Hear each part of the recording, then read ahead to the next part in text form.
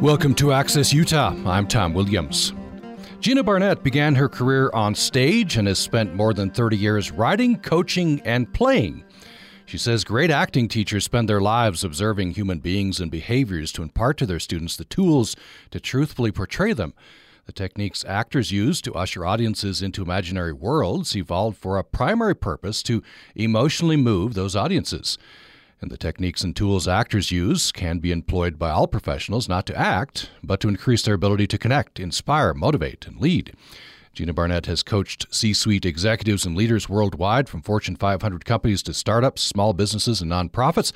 And she's been speaker coach for TED Talks for the past 5 years. And she says that as you play the instrument that is your body, you can change how it experiences the world around you and how others view and hear you.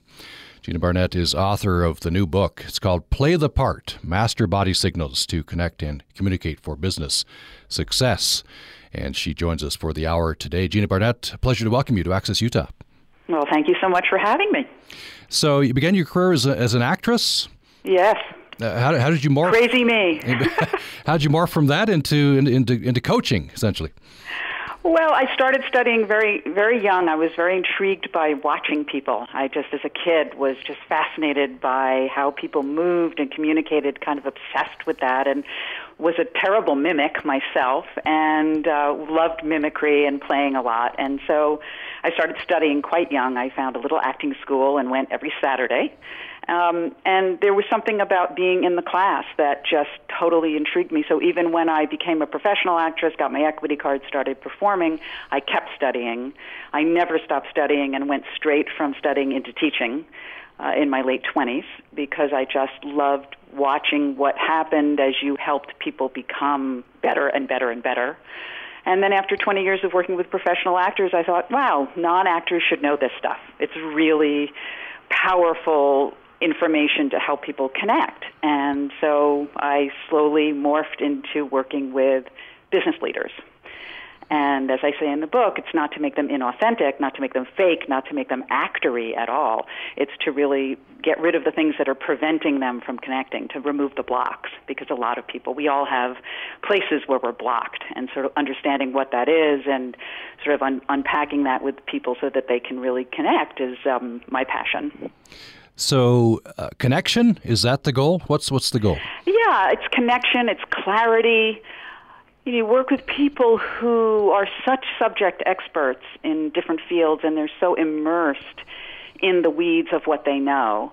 And yet, very often, they have to communicate that knowledge to people who are not as deeply versed. And so how do you find the language and the structure to communicate that information to a different audience? So, for example, I work a lot with the pharmaceutical industry. I work with microbiologists who then have to go to senior management, who may not necessarily be scientists, and explain to them what they're working on so that they can get budget for a clinical trial, let's say.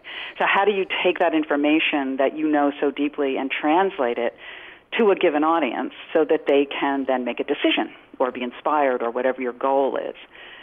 So yes, it's about clarity and connecting both on the intellectual level, but also connecting on the human level. How do you move people? How do you sway people? How do you influence people? Which is complicated stuff, and also very interesting to me. So, and why are some people so effective at it and others not? And that's something we all do, isn't it? So we all have to do that. I wonder if you could talk a little bit about scientists. I work with a fair number of scientists, interview them, and it's fascinating work. Some of them are naturally better at communicating than others, but I guess these are skills you're saying that you can learn. Yeah, because that when I talk about the body as an instrument, I really mean that, in the sense that if you think of any other instrument, a violin or a piano, if it's out of tune, it's hard to listen to. It's that the brain goes to that dissonance and goes, go away, dissonance, right? And the body as an instrument needs to be tuned up as well. And when it's not, that distraction becomes really hard to get past. You can get past it, but the brain has to actively spend time tuning that out. So, I'll give you like a very basic example. I was working with someone who was giving a presentation, and very smart person, but had what's called, well, she basically has a terribly froggy sound in her voice, what they call fry, but hers was worse than fry. It was just really hoarse sounding. And irrespective of her content, within about, 30 seconds to a minute, minute and a half of her beginning her presentation, people all around the room began to clear their throats. And they were doing that for complicated reasons. One, her hoarse throat put them into their own throats as they were listening, so they were sort of aware of their own body in that moment unconsciously, clearing their throats. But the second reason they were doing it was they were all trying to signal to her, also unconsciously, clear your throat. This is annoying. I can't hear your content because all I'm hearing is a very hoarse kind of sounding sound, right? So that's like a very basic example of an interruption. We'll talk further about those some very interesting signals that your body sends out. And as you say, people construct a story about you based on what your body is doing. I want to follow up with vocal fry. There's a kind of an ongoing discussion in public radio world about the advisability of vocal fry. In fact, the show This American Life did a whole episode recently on vocal fry, whether it was, oh my God, that's whether so it's good or bad. Well, it's so funny because as somebody who's spent a lot of years studying the voice and working with the voice, it's such a technical term for those of us who know voice coaching that it's become ubiquitous and sort of a term is very funny. I think it's a meme, just like vocal, what they call upspeaking has become. I call it vocal lift, but that tendency to finish like that and to answer question by answering like that and lifting your voice at the end became a meme and sort of spread through the universe, and now they're saying fry has become another one. I don't understand why it's appealing. To me, it sounds annoying. On the other hand, there it is, and it is this tendency to drop onto the chords and sort of end with a kind of hoarse sound at the end of a sound. And it's, to me, it puts a lot of stress on the chords and the larynx and is really not necessary. Yeah. I'm all for an open, resonant voice that has a lot of tune and melody and pitch variation so that you can really train the ear of both the speaker and your audience to know what's important in a sentence, because we wait for those signifiers. Yep. And if everything has a pattern, it's very hard to know what the most important content is.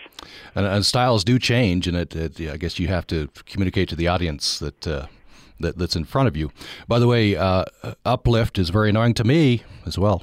It's just I'm not on board with that.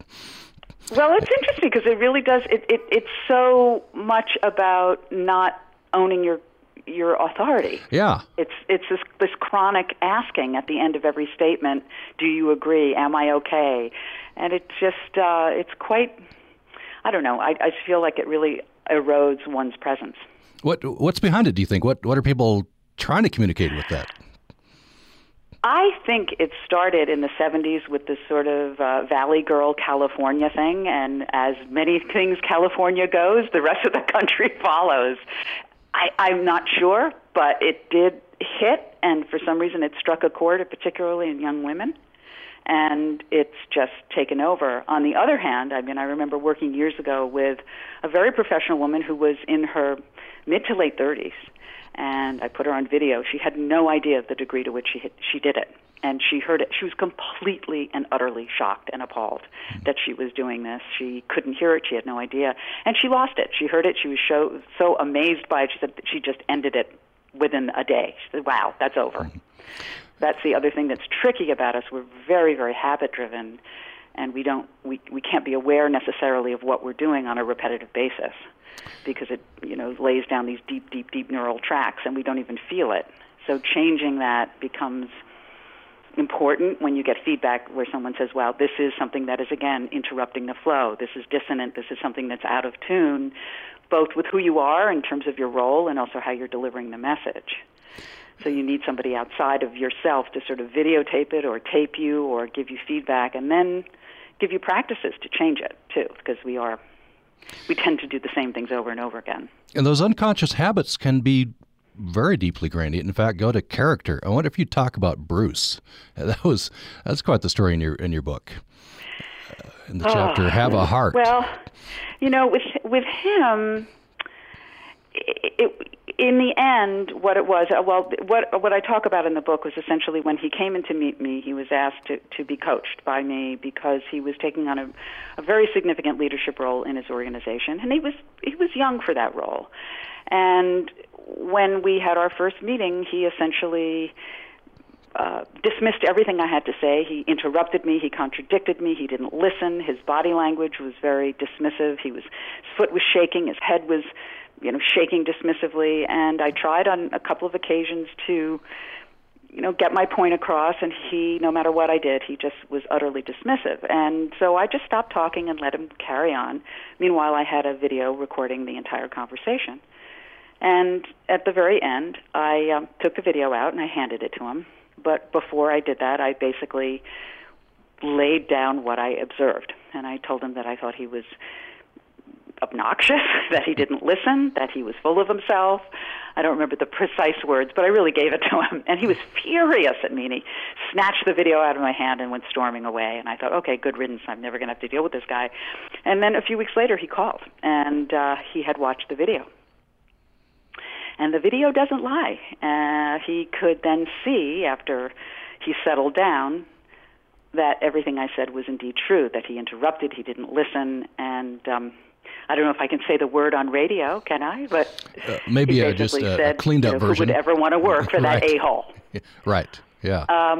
And we began to work together. I said, first of all, it's incredibly courageous of you to call. I'm deeply, deeply honored and thrilled that you've done that. And what happened and what we really unpacked through the work was that he was way too young for this role. And so his idea of how to be a leader was to be imperious and cut people off and sort of be demeaning and demanding versus really own up to his vulnerability and fear and his youth.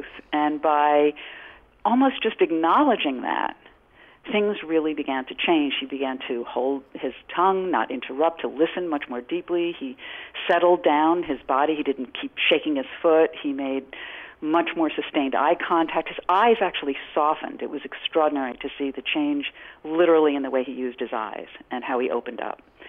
And it was an extraordinary process and very moving to see somebody who had developed habits as a compensation for insecurity. And I think many people do that. Many, many people do that. And to his credit, he saw it, right? And he changed. Yeah. I mean, that was what was so absolutely gorgeous about him, was that he did finally, he told me when he called me, he said, I spent 3 weeks basically thinking about having you, murdered. I was so angry at you. And, things like that are very big indicators that you're touching something. People don't have that kind of reaction unless you really hit on something quite profound. But to his credit, instead of just lying in bed at night wanting to have me murdered, he actually looked at the video. And when he did, he was shocked by his own behavior, which was amazing that he was able to do that. Now, are you? How do we label what you're talking about? Is it body language? You talk about embodiment. What's the difference? It's everything. I mean, the body is the repository of our history, and so yes, it's body language, but it's part psychology, it's body language. I don't separate them. I think that the body profoundly incorporates our history, and it also profoundly sets where we're going to go. So, another example that, what I mentioned in the book is a woman who was also very, very sophisticated, very smart, could not hear a word she said, had what I called sort of minor lockjaw, hardly opened her mouth despite her incredible knowledge and expertise. And when we met one-on-one after a group training, and I discussed this with her, and I very gently put my hands on the tender little muscles at the jawbone, the jawline, where the hinge there, where the jaw opens, right in front of the ears. And she burst into tears immediately and basically said that she had kept her mouth shut her whole life because she had been molested as a child and told that if she ever told anyone, and she never had until that moment, that she would be killed. So this is an extreme example of somebody's history, a metaphor. If I tell you something, if you speak, I will be killed, of someone literally silencing herself, and how that went into the body. Her mouth hardly opened. She spoke at such a minimal level. So I think there's this incredible relationship between our history and our body, and how trauma and emotional and psychological change, all kinds of things, live on and can house themselves within the body and then become manifestations of something that we signal. So there's a lot of ways, when you're teaching acting, for example, there are a lot of ways to work with actors to get them to connect with a role and to connect emotionally. There's a technique called sense memory, which kind of came out of the Stanislavskian technique, which is you recall a childhood event or recall a very strong emotional memory from your life, and just the recall itself brings up that feeling. And so actors like Marlon Brando and Paul Newman, they were basically trained in what's called the method. But there's other techniques that are very physically oriented, as in some teachers say you can just put your body in the position, your face in the position of grief and sadness, and it may trigger the emotion as well. So you can do memory, you can do it from the body, but the fact is it's all linked up to each other. And there's increasing evidence in neuroscience to say that the body influences our emotions as much, if not more, than our emotions influence our body. So I work in every direction possible. In answer to your question, I work with information that bodies give me. I work with the stories that people tell me, their history. I work at the challenges that they face in business in terms of communication challenges. I don't know how to describe it except that, I have big ears and a big heart, and I do my best. And I'll have you take me through one of your coaching sessions. After the break, you open the book with a very interesting example, a woman named Claire. As I was reading this, my heart really went out to Claire, and I was happy for her eventual success. Just one example.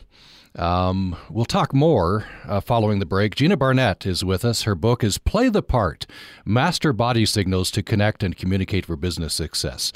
And I'll be asking her about the TED Talks as well. She has 11 tips on the TED site to give a good talk, which you could apply to your life as well. Following the break. This is Science by the Slice.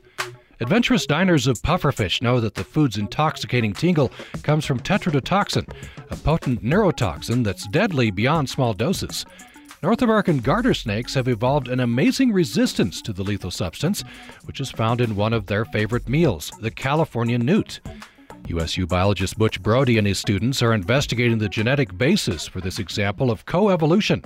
They're exploring the genetic basis of adaptation and the molecular processes that lead to evolutionary changes. This segment of Science by the Slice is brought to you by the USU College of Science, offering degree programs in mathematics and varied scientific disciplines. Details at usu.edu/science.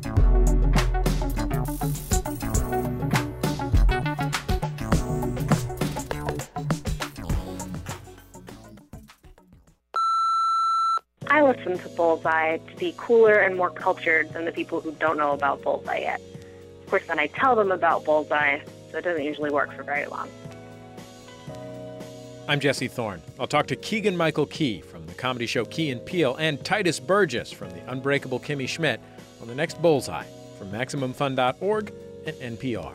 Saturday afternoon at 1 on Utah Public Radio.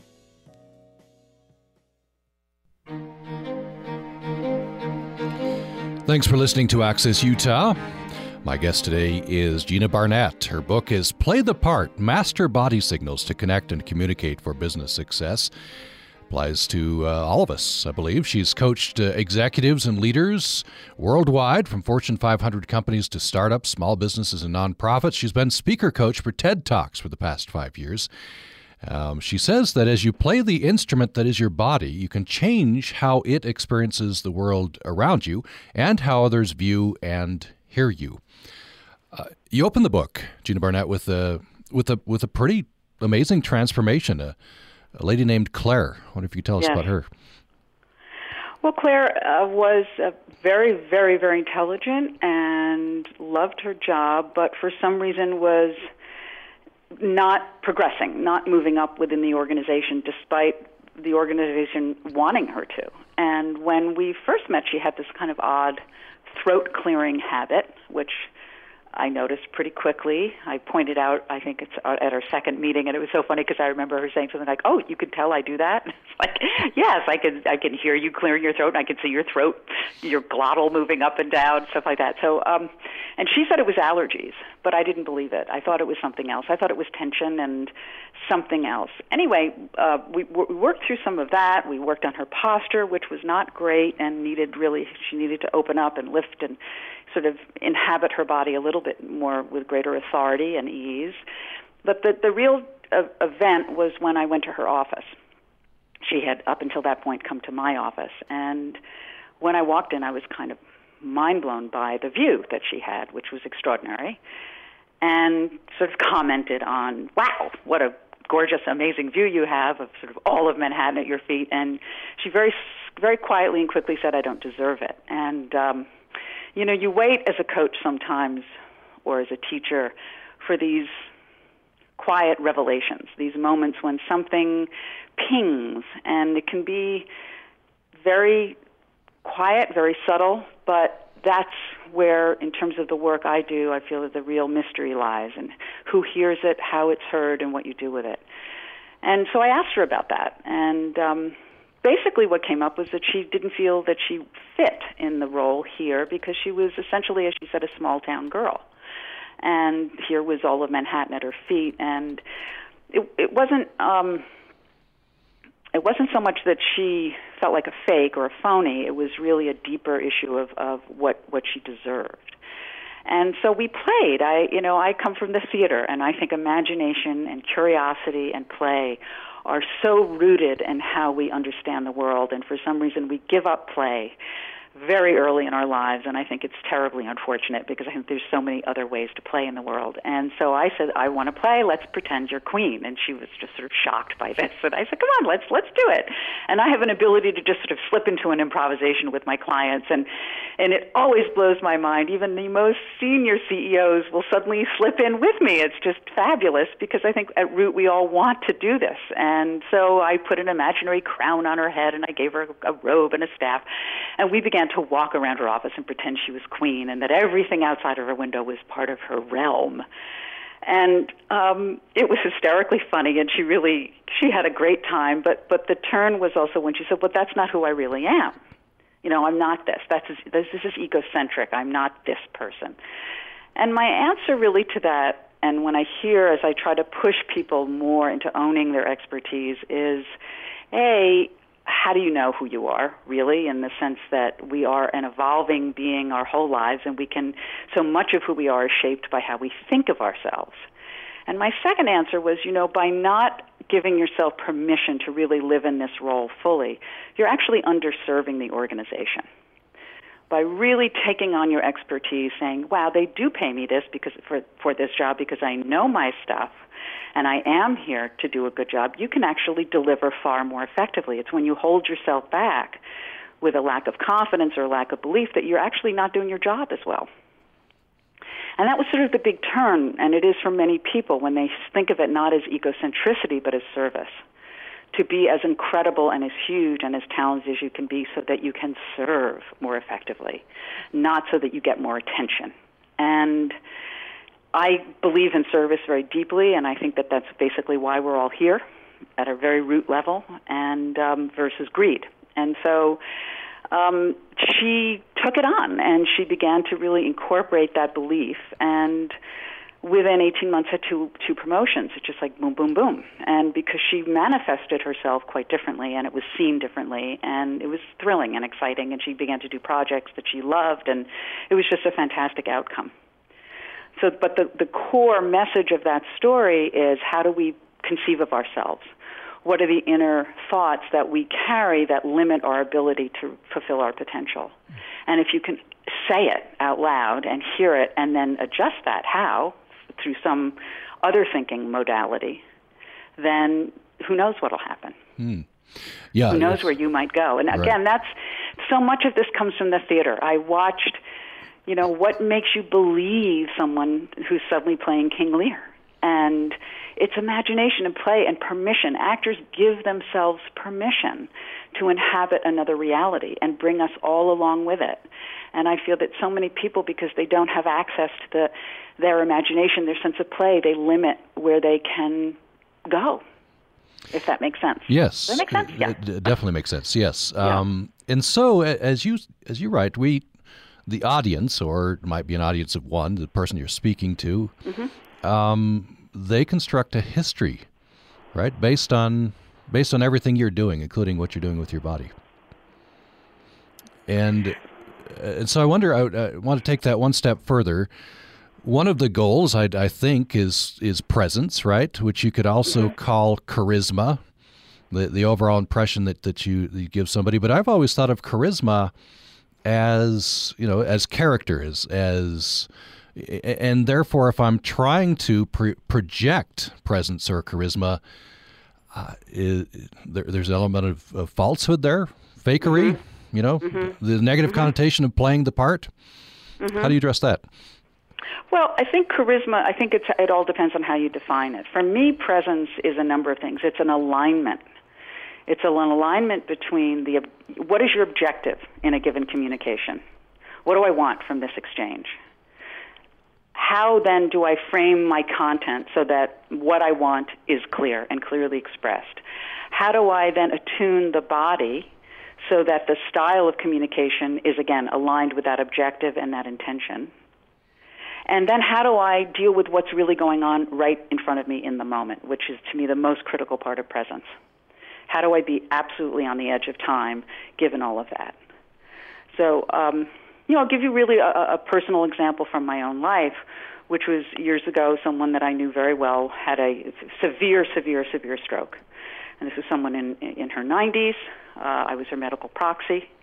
This was someone who spoke 7 languages, suddenly woke up unable to speak at all, had lived 90 years. I knew what her wishes and goals were, which were she did not want to be on life support of any kind. And in the hospital, as you probably know, residents are about 26 years old, and they turn over every 8-hour shifts. And I was dealing with one very young, very hopeful doctor after another who kept saying things like, with 6-8 months of physical therapy, she will this.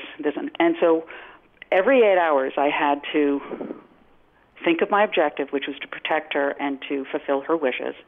I had to get myself in shape in order to get through to all doctors' point of view, which is to heal, get her better, not end life. And I had to, every 8 hours, go through the exact same heartbreaking conversation, which was, this person needs to be let go, over and over. And this is, additional to my own incredible heartbreak at this time, because this is somebody who I adored. So, I knew what I wanted, but more important, I knew what she wanted desperately, because we had discussed it. I knew that every new doctor had a very, very strong point of view and was going to come back at me with, we can make her better. And I knew that I had to be absolutely present in the moment with each one of them and hear their point of view, but also work with them to get them over to my point of view to protect her wishes. And so it was all of it. I had to adjust my style differently for each doctor. Each doctor was different in terms of culture and age and opinion. I had to clarify my thoughts each time very vividly for each of them to get through. And I had to also be absolutely present in the moment despite all of my emotional turmoil, which was huge, to hear and navigate the isness of each moment with each of them. So that's a very, very personal story. I had no idea I was going to tell you this, but that's what comes to mind in terms of it's not about being fake. It's not about being actory. It's about pulling together all of those pieces of whatever the communication is and aligning them so you can deal with whatever comes your way. Lack of presence to me, lack of that is not taking in the information that's coming at you and just being a bulldozer and plowing over what's ever in front of you, irrespective of the feedback that you're getting. Real presence navigates the moment differently.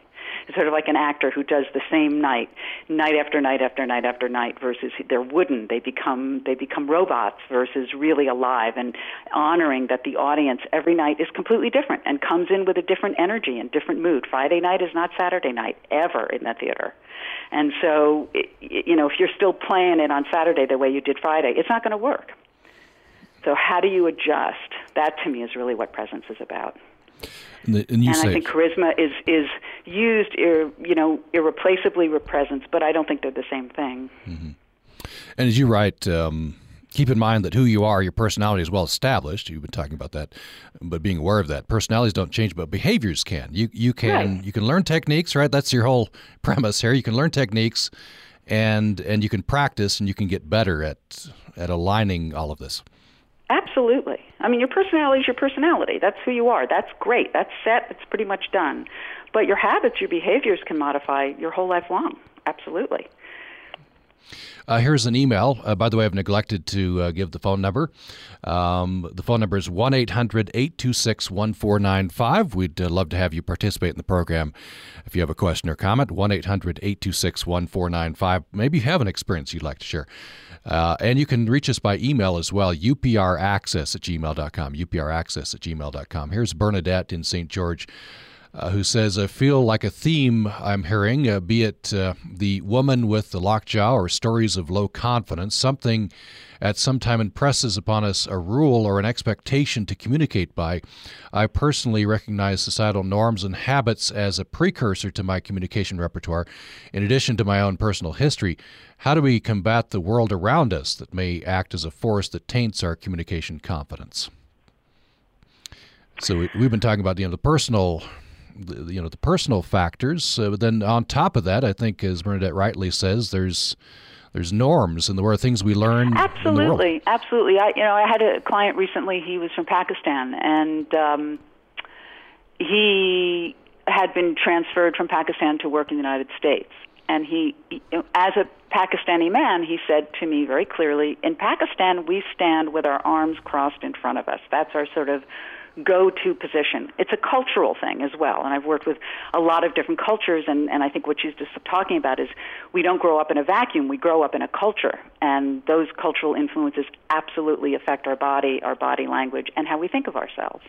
So he was very intriguing because he said, wow, here I am now in the United States, where sitting or standing in a meeting with your arms crossed in front of each other is considered sort of blocked and cut off and defensive, and I've been told that I should open up my arms, kind of have them open on the chair, arms of the chair, or have them open by my sides when I'm standing. And he said, but the problem for me when I do that is I literally lose my train of thought, which to me is so fascinating, that the hard wiring between gesture and thought is also very, very deep and can be very cultural. And so we had to work on a step-by-step process to enable him to both adapt to an American cultural body language that didn't feel off-putting to those he was with, but also to really deal with the loss of his thought, as he would lose his train of thought when he felt so open and vulnerable and his body position didn't feel typical for him. So, the answer to the question is the influences, psychological, cultural, gender, sexual, they're there all our lives long. And we have to have a dialogue with them and ask them at different points in our lives, are these appropriate for who I am now? Mm-hmm. And do they work for who I am now? Is it appropriate to wear high heels and a really, really short skirt at a certain point in time for certain women? Is it even appropriate to wear high heels for certain women who walk terribly in them? I see people walking down the streets of Manhattan, sometimes in heels, going, you look completely off balance. You don't look grounded at all. Other people can wear high heels and just move like gazelles. So these things, how do we dress? How do we move? There has to be a current conversation with the self about what is appropriate for who I am now and how I wish to be perceived. It's not a one-stop, I'm done, I'm 30, I figured it out. And it's similar with communication. Communication efficacy and grace and confidence is an ongoing process. This is something that we can keep perfecting our whole life long. It's not you take a course and you're done. And because every single communication is different, every single person you meet communicates in their own way, and how you find your way in to connect with that person has to be utterly unique. Here's another listener question, contrasting men and women. And so they're asking about women's body language and difference between men and women's body language, using that term. But it's, it's somewhat different culture. I know from experience, I was raised with 4 sisters, and then my little brothers came later. And I found when I started associating with my little brothers, once we got back together up at college, for example, they didn't take care of my feelings as well as my sisters did. They weren't as careful, for example. I had to relearn the style of communication. So I wonder about body language. Well, I think men and women obviously move very, very differently. Our center of gravity in our body is completely different, and it impacts how we walk. And we're different. I mean, we're different on every level physically, obviously, but culturally as well. Men seem to be much more comfortable taking up big amounts of space. I can't tell you the number of times I'll walk into a meeting and the men in the room will be sitting with their arms behind their heads with their elbows, pointed way out from either side of the head. Sometimes their legs spread wide, or sometimes they've even walked into an executive office and his foot has been up on the top of his desk. I mean, they just sort of like take up space. And I rarely see women do that. Why? I think all of the ways that we move are very culturally embedded in us, even more so than gender in some ways. I worked with a very sophisticated woman from China who was asked to speak on behalf of her bank to go to major corporations and heads of state to explain the intricacies of Chinese banking, which is very different than Western banking. And she was in her mid-40s with 2 teenage kids, and she'd show up, and people thought she was the MBA intern. I mean, and it was purely her body language, which was, as she put it, very Asian. Her head was tilted, her hands were behind her back, her voice was very high and thin. And we really worked hard to change her volume, to change her voice from a high, thin voice to a much deeper chest resonance, and she changed her walk and her head. And she said, point blank, if I ever go back to China and my mother sees this, she'll be furious with me because I seem like a Westerner now. But she needed to walk into these organizations and not be called the MBA intern. She needed to walk in as the expert that she was. And so she understood she needed to have a kind of flexible style. You can be one thing one place and one thing another, which we all do. We change our style all the time. If you're hanging out with friends at a party on a Friday night, you're going to move and laugh and talk differently than if you're going for a job interview on Saturday morning. I mean, that's just how we are. And we know how to do this on an instinctive level. We've learned how to do this. It's about having some kind of conscious mastery of it when it is in your way. And when you're doing it inappropriately, and how do you tweak it? So I don't really think it's so much male, female, as much as it is very much your own psychological, physical history, and culture. I think culture has an enormous impact. I mean, I was in Switzerland doing a training years ago, and in this very high-end restaurant, and a group of 7 American men walked in and they were so loud, I couldn't believe it. I wanted to hide under the table. They had no awareness that they were in a different culture where people speak at a softer volume. They were clueless. And it was truly embarrassing for me as a fellow American to think, you're in another culture, dial it down a little bit, be sensitive to the room that you're in, and change your behavior. But they didn't. So that's what I think is much more challenging, is when you're clueless than when whatever your gender perhaps may be. Mm-hmm. Yeah, you're reminding me of I spent some time in Argentina. When I came back at the Miami airport, the first thing I noticed was Americans use a hard R. Everybody seemed like pirates to me, R, R, R. But the second thing was, everybody seems so confident. They're taking up large swaths of space, walking around. It's the American culture manifests itself in our body language. It does. We have this enormous continent. We have this big, big, big country, and we take up space in a way that you don't see that in other cultures. It's extraordinary. Before we take a break, we'll take a break here soon. Here's a follow-up from Samantha and Logan, who says, I'm curious what Gina's opinion is regarding the advice to women to adapt masculine characteristics to better communicate in the workplace. I'm hoping she disagrees with this advice as much as I do. I don't know what masculine characteristics are per se. I mean, yeah, men speak louder, they gesture more broadly, but I think every person has to understand their own value, who they are, and speak their truth. I don't think women have to become more masculine. They have to become more confident in their own expertise and finding their voice and speaking up, however that may be. And, a lot of times I work with people where it's not them, it's the culture they're in. It's the business culture. It's not fitting for whatever reason. And cultures don't change. Cultures really don't change. So you either have to adapt to the culture or you have to quit and leave and find another place to work. But it's not about becoming more male. It's about becoming more you. Let's take a break. We're talking, by the way, with Gina Barnett. Her interesting book is Play the Part, Master Body Signals to Connect and Communicate for Business Success. In our last segment coming up, you'll want to stay tuned for this. Gina Barnett, one of the exercises that she gives in the book is based on Monty Python. So that gives us an excuse to play a bit of the sketch, The Ministry of Silly Walks. We'll hear that. And we'll also have another email from a listener. And I'll make a reference to a wonderful movie, Impromptu, as well. All that in the last segment coming up following the break. A trip back to a beloved childhood swimming hole finds the once clear water overgrown with algae.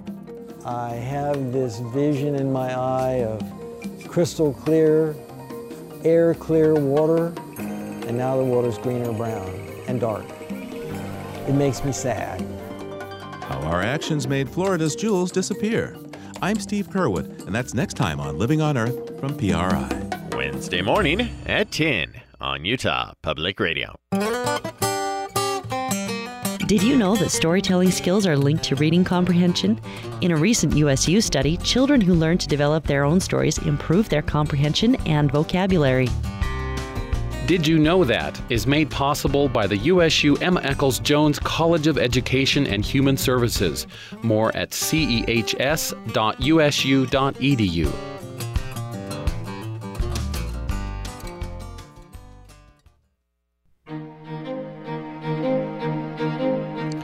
Thanks for listening to Access Utah. I'm Tom Williams. We have about 10 minutes left in the conversation, and you can join this conversation if you would like with your question or comment by email to upraccess@gmail.com, upraccess@gmail.com. You can call us at 1-800-826-1495. My guest is Gina Barnett. Her book is Play the Part, Master Body Signals to Connect and Communicate for Business Success. And she coaches TED speakers. Has been doing that since 2011. We'll talk about that as we go along. I want to open this last segment of the program with a listener email. This is from Linda. Do you have any tips for making a friend aware of the fact that she constantly interrupts when someone is telling a story or relating an experience? She always tries to relate what is being said to a personal situation or experience of her own. It's a struggle for the speaker to finish what she's saying.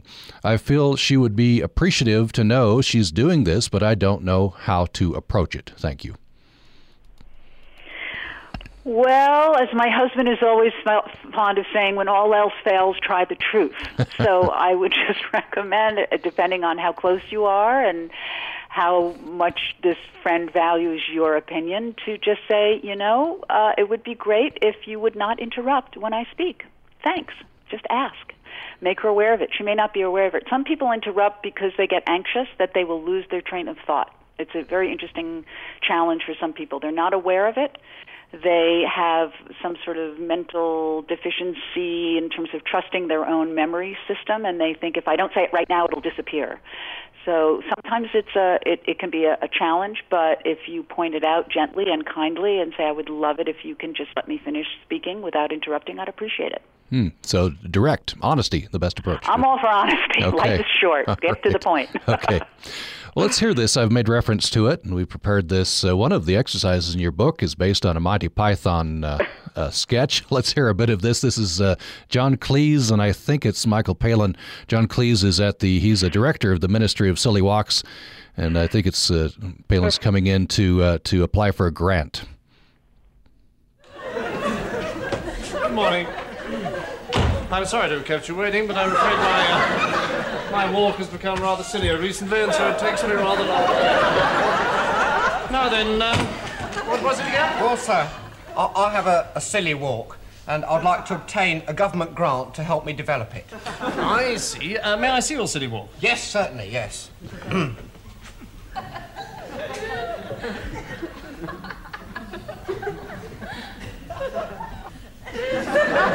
That's it, is it? Yes, that's it, yes. Mm-hmm.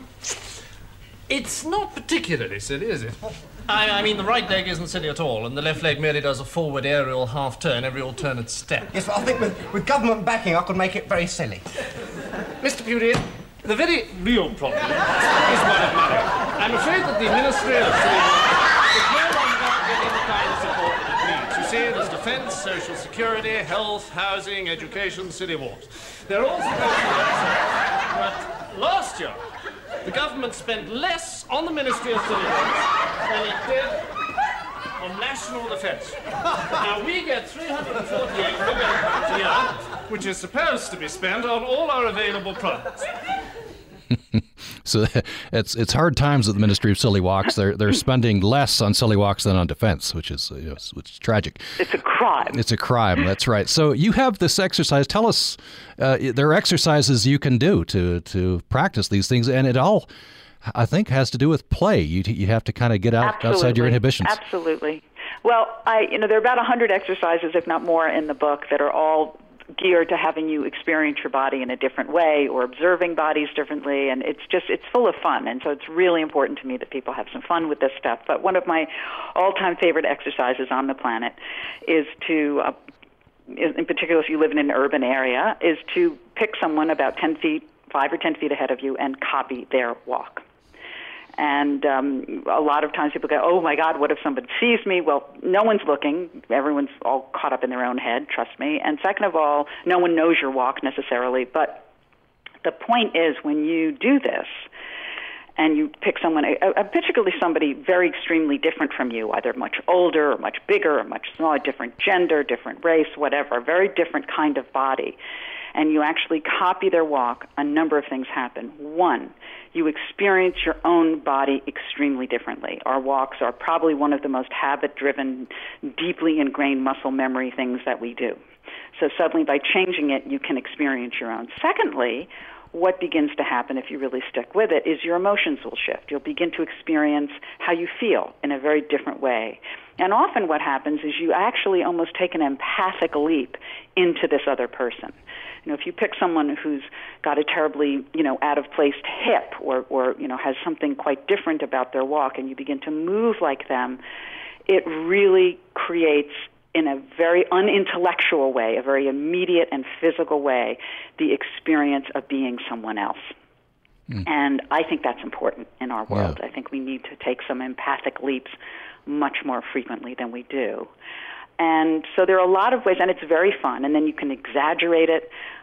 Sometimes I do this with groups of people just to experience how sometimes if you're a woman and you just walk like a man, see what that feels like. If you're a man and you walk like a woman, if you're young and you walk like an old person, or if you're older and you try to copy a younger person's walk, it's really amazing what you emotionally go through in terms of understanding yourself and also beginning to imagine yourself as someone else. And I think we all need to do that a little bit more. We get very stuck in our own reality, and it's really a kind of vital exercise to imagine another reality every now and then. As we've been talking, I've been thinking of a wonderful movie, Impromptu. I don't know if you've ever seen that. It's about culture vultures, George Sand and her romance with Chopin. There's a scene she's trying to seduce him, and he is attracted to her, but he's not going along. And then he explains He says, my body is so sickly, it's failed me so many times, I prefer to live outside my body. Which is, I connect that up with today's virtual world. And, some people, perhaps not for the same reason, are living large swaths of their life sort of outside their body. And I wonder how you connect the principles you teach up to that. Well, I have kind of a terror of virtual reality, and in particular where it's going with 3D, headsets that are going to have people, I don't know, jumping out of buildings or doing whatever they're going to do in their imagination. I think dreaming at night is plenty enough for me, but I think in some respects that virtual reality may be extraordinary in terms of working with post-stroke victims or learning how to ski if you've never been able to do it. In some respects, it might be really extraordinary to engage with a 3D reality and experience. But again, that's all happening in your mind. It's not really happening in your body. As you can tell from the book and just our conversation, I am a body person. I think this thing we live in is just miraculous.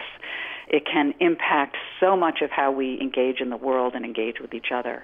And we need to take care of it. We need to enjoy it. We need to experience it differently. We need to move out of our usual habit zones. We need to, experience it in all different contexts, swimming, running, sitting, standing, breathing. The breath is such an extraordinary way to link up your emotions and your heart and your reactive center. And I don't know, I don't engage personally very much with virtual reality. I read, which I consider virtual reality because you read a book and it goes into your brain and you create the movie in the brain. So we all do it in some ways, but I also think that you can just be so deeply alive by just taking a walk in bare feet on grass and feeling the grass and seeing what that does. It's just digging your hands in some dirt, putting your hands in some water. We're sense organs. We have these 5 amazing senses that give us incredible opportunities to experience the world. So I'm all about waking them up rather than shutting them down.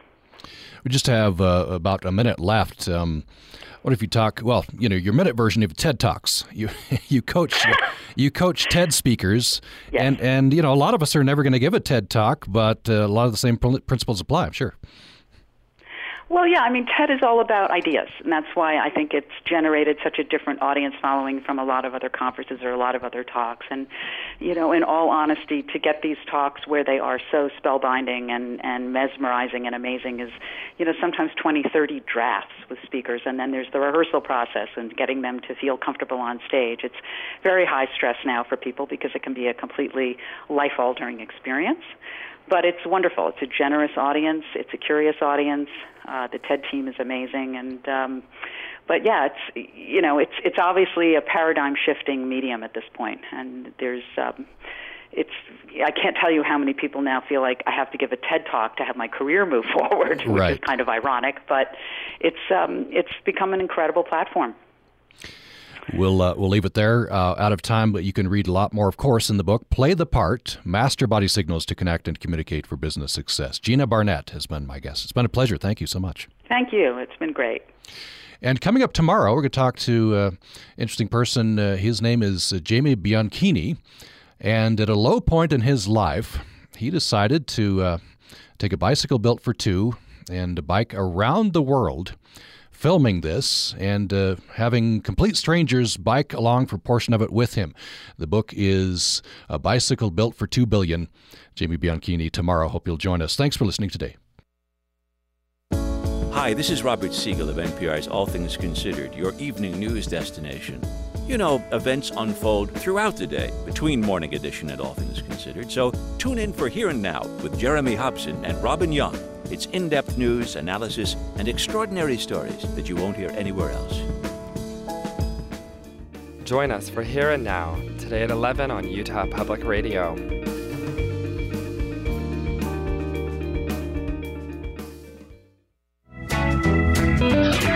UPR listeners are company presidents, board members, partners, and other top executives.